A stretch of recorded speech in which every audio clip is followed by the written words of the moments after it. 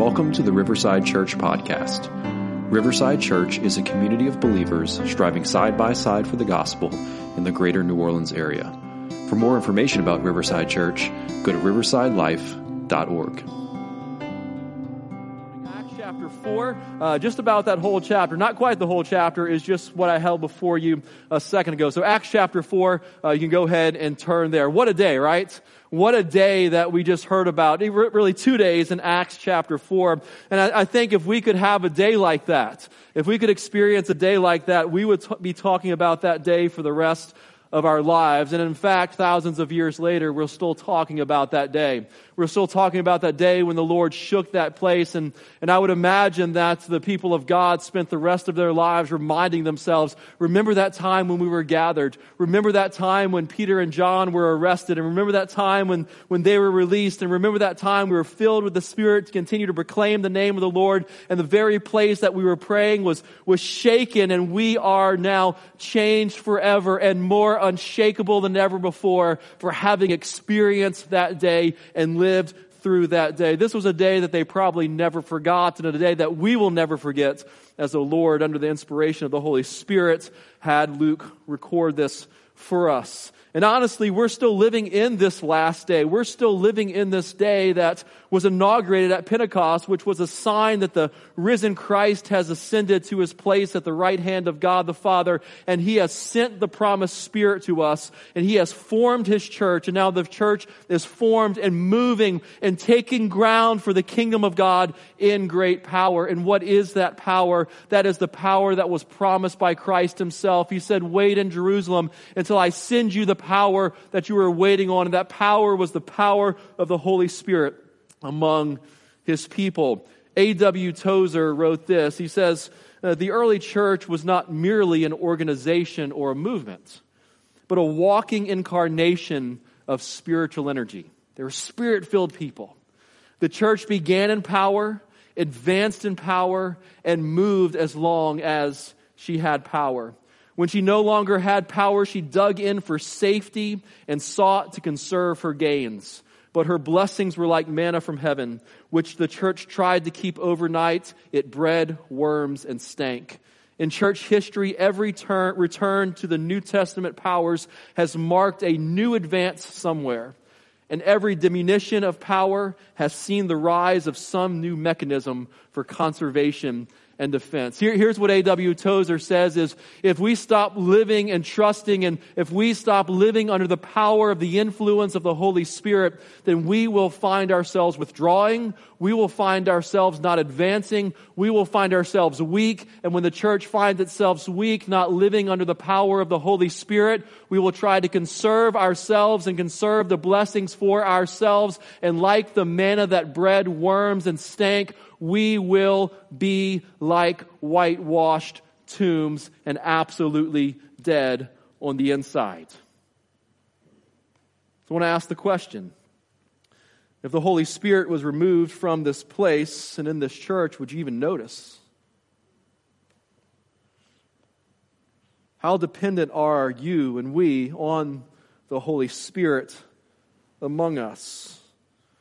Or are we dug in, trying to remain safe and comfortable, all the while the manna, the Lord's provision, namely the power that he has given us, the provision, the giving of the Holy Spirit, are we holding that to ourselves and finding ourselves rotting on the inside?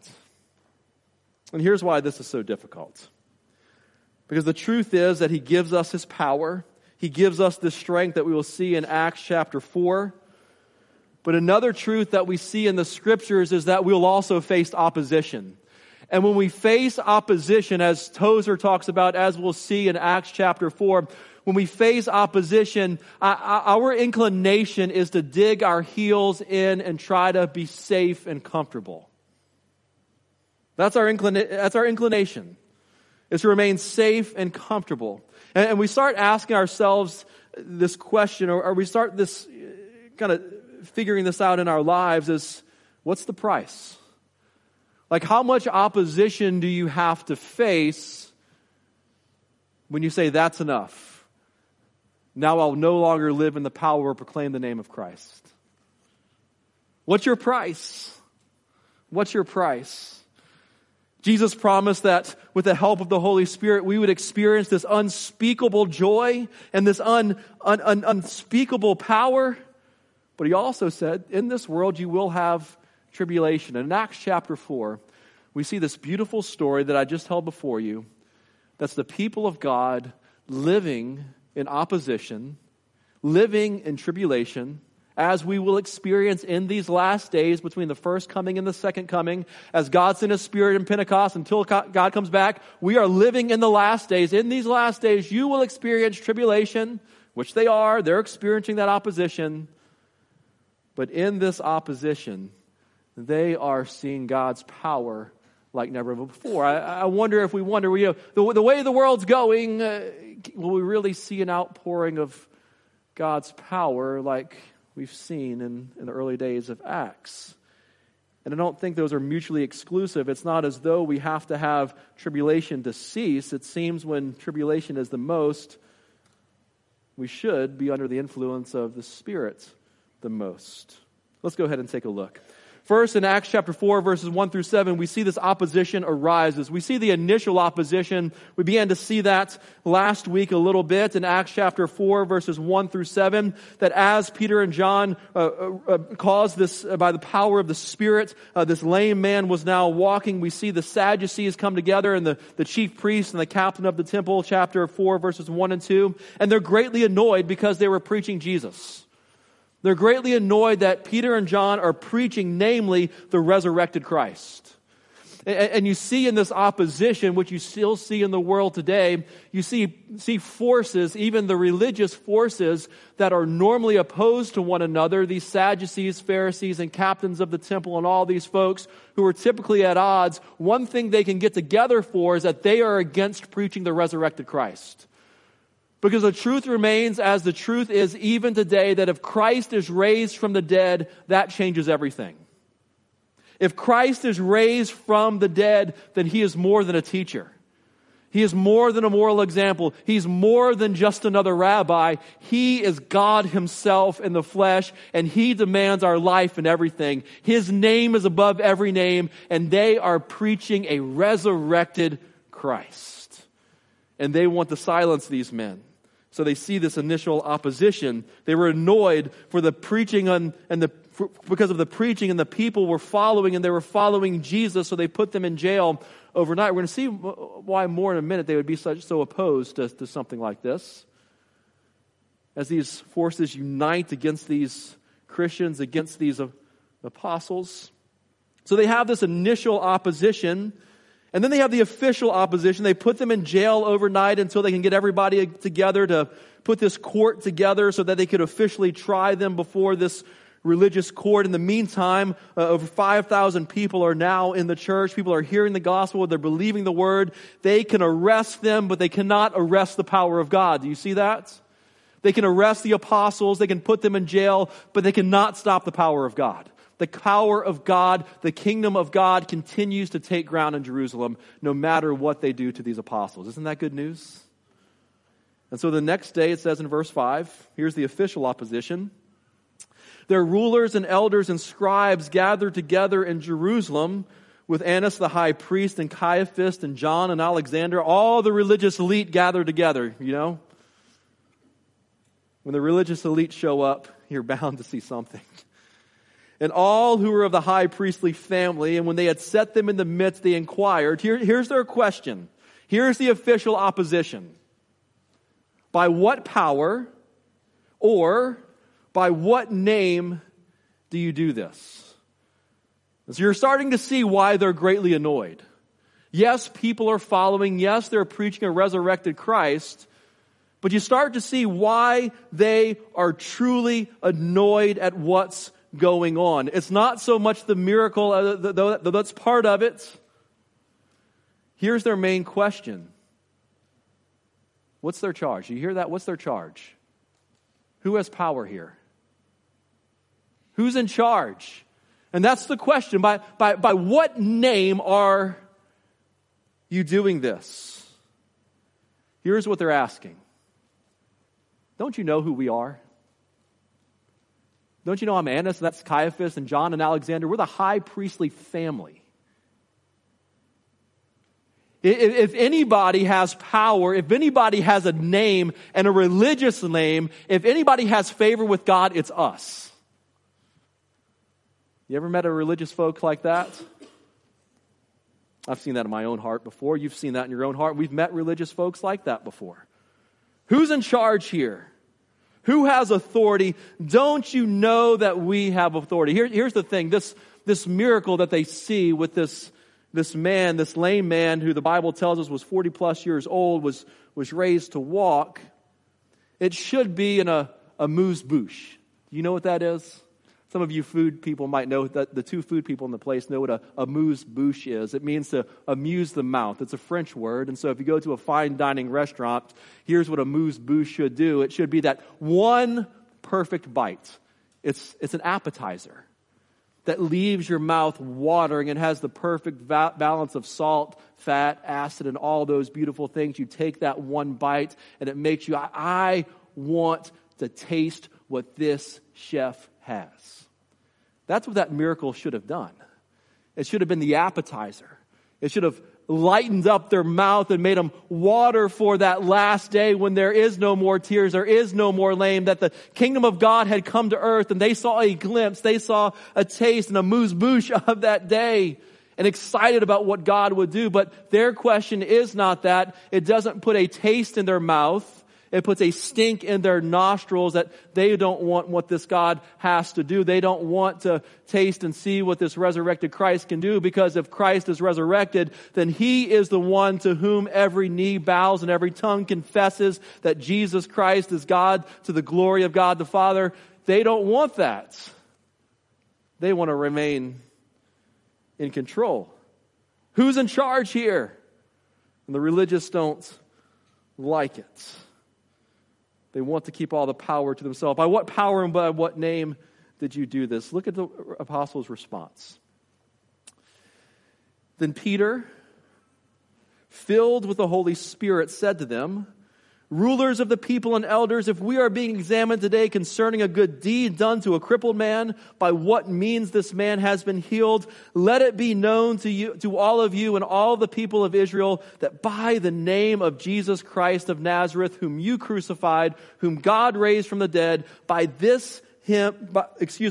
him, this man is standing before you well. This Jesus is the stone that was rejected by you, the builders, which has become the cornerstone. And there is salvation in no one else, for there is no other name under heaven given among men by which we must be saved." So notice the apostles' response. Notice that, so they're arrested, they're thrown in jail. By what name? They know the cost of what's about to happen. So if you're reading the story, we're asking the question, is there a price on their head that if it was offered, they would walk away and say, yes, we will be silent. Yes, we won't speak that power. We won't speak that name anymore. We'll see again, you can arrest the Christian, but you can't arrest the gospel. And you see in verse 8, they give this Holy Spirit-filled testimony. This is the name, this is the power that they had received from on high, and they were filled with the Holy Spirit. Yes, look, if you're a believer, you are sealed with the Holy Spirit. You have the Holy Spirit. But what's happening here is what Paul talks about in Ephesians chapter 5, where he says, go on being filled with the Holy Spirit. Put yourself under the influence, submit to the power, the influence of the Holy Spirit in your life. And so what we see here is a person completely under the influence of the Holy Spirit. And what do? They stand before them and they say, look.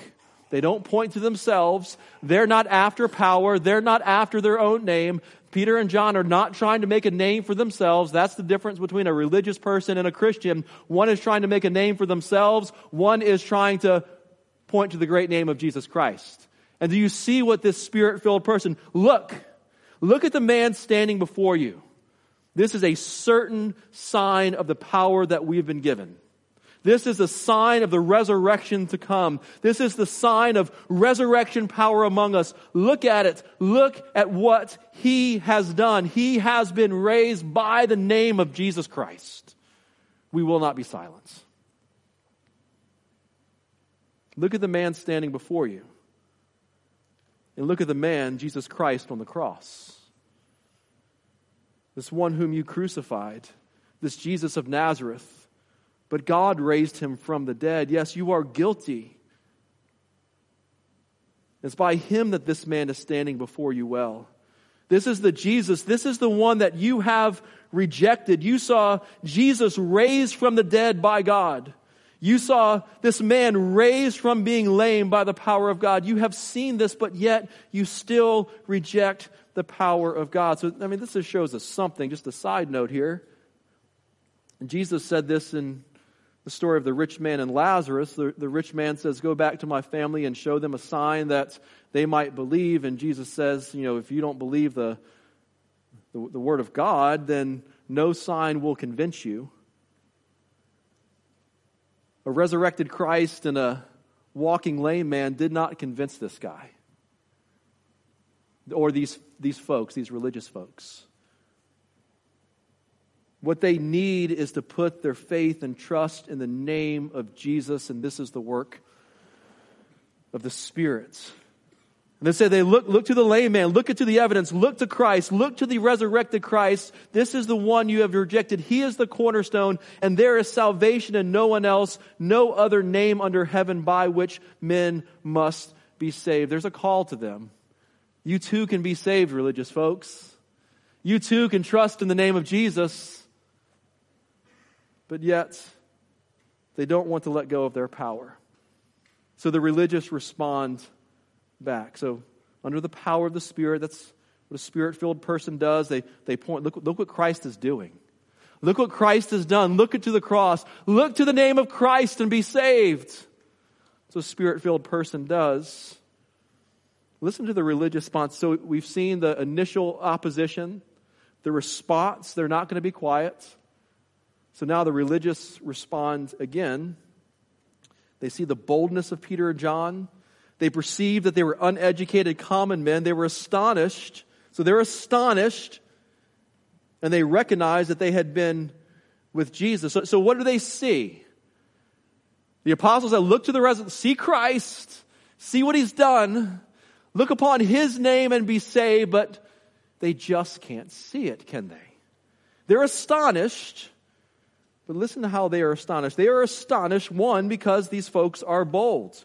They are uneducated. They are common men. And so in their pride, these religious folks are thinking, surely they will not stand up against us. They haven't been to school like us. They haven't sat under rabbis like us. They don't have the power and the religious clout that we have.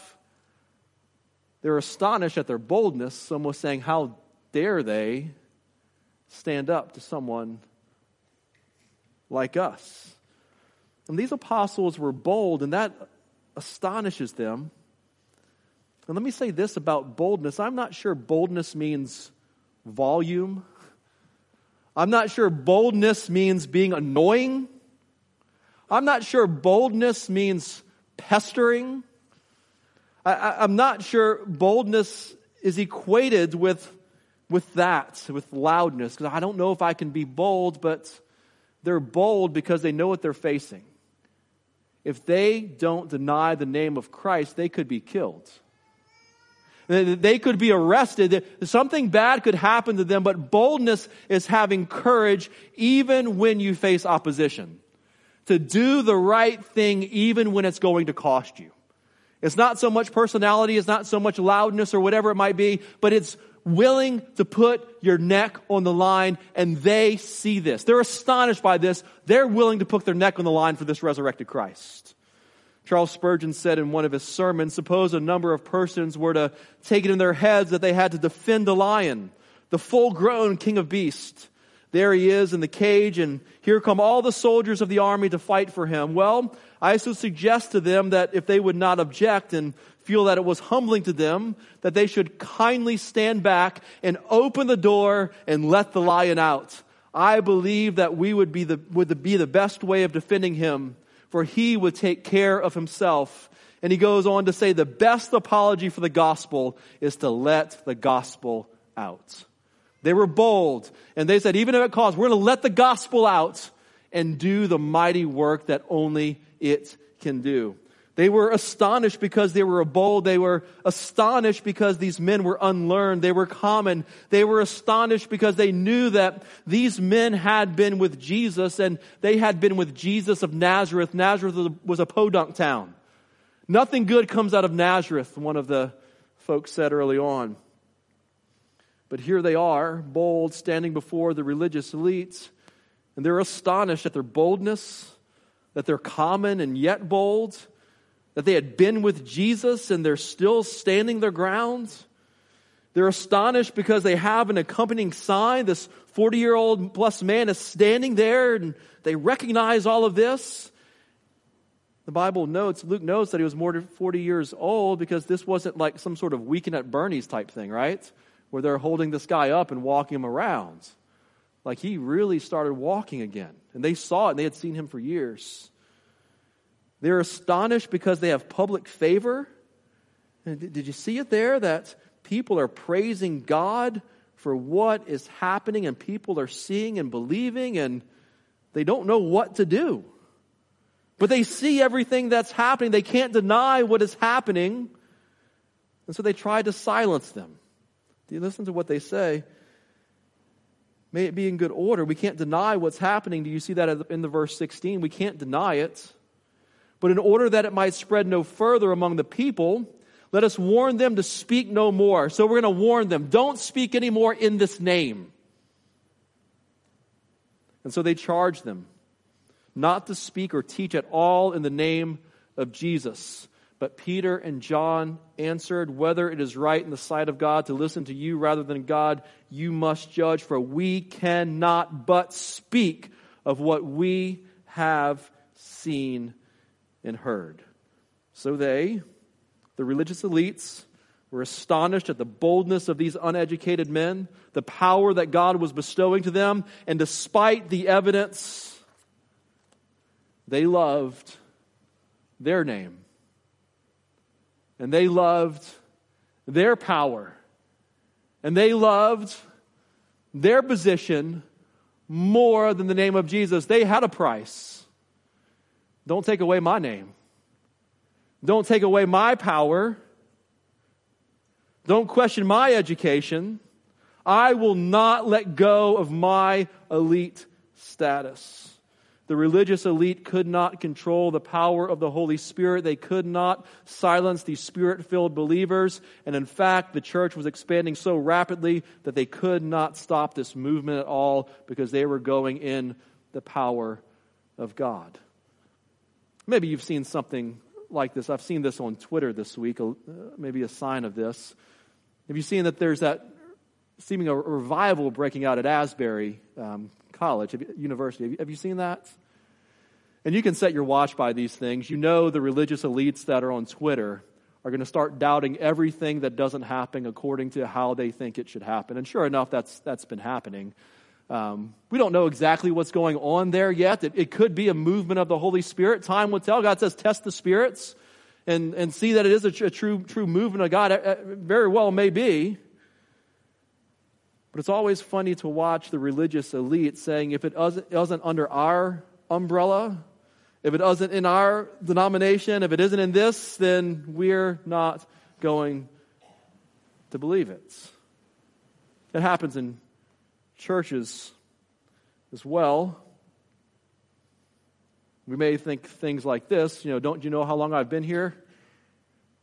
How would God use someone like that who just joined this church a few weeks ago or a few months ago? How would they use somebody like that here? Don't you know how long I've been? Don't you know my name? And certainly God gives us church leaders. We will see that throughout the rest of Acts. But it's sometimes the leaders who want to be the ones with the glory.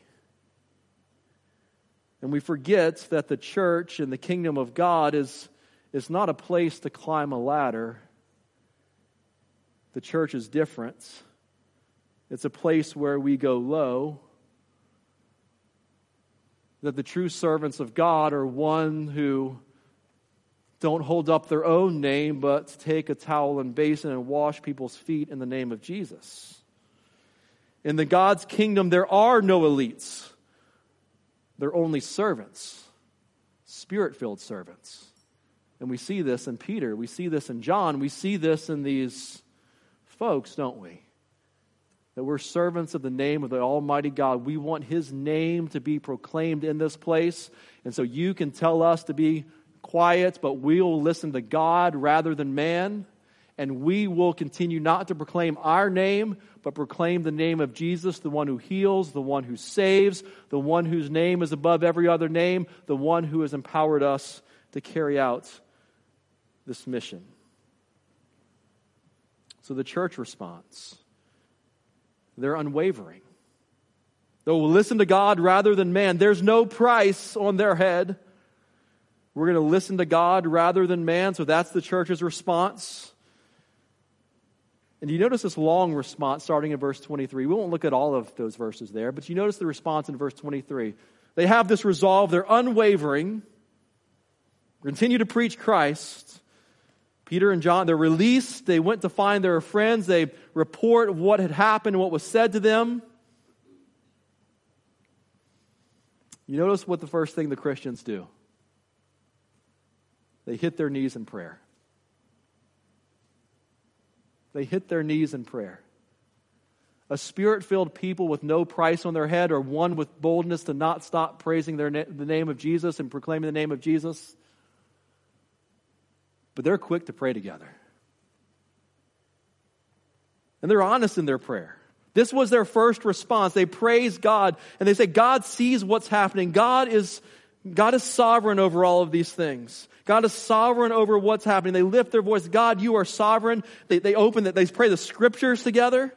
You've spoken through David and you said this would happen. And Lord, it's happening.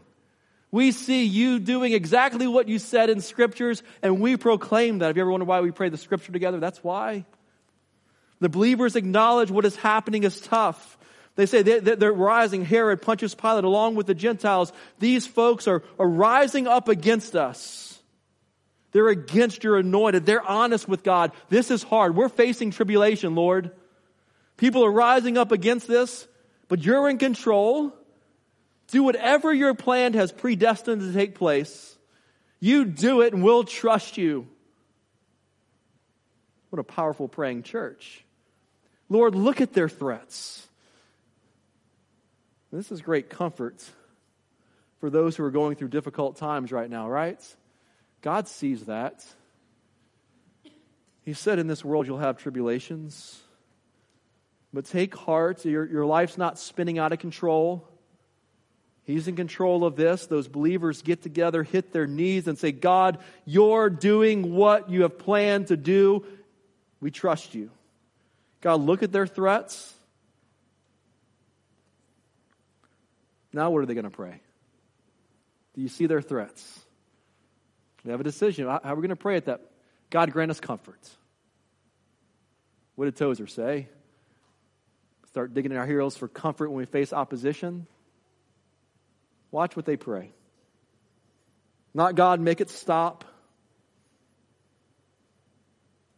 Not God, put a favorable emperor in Rome.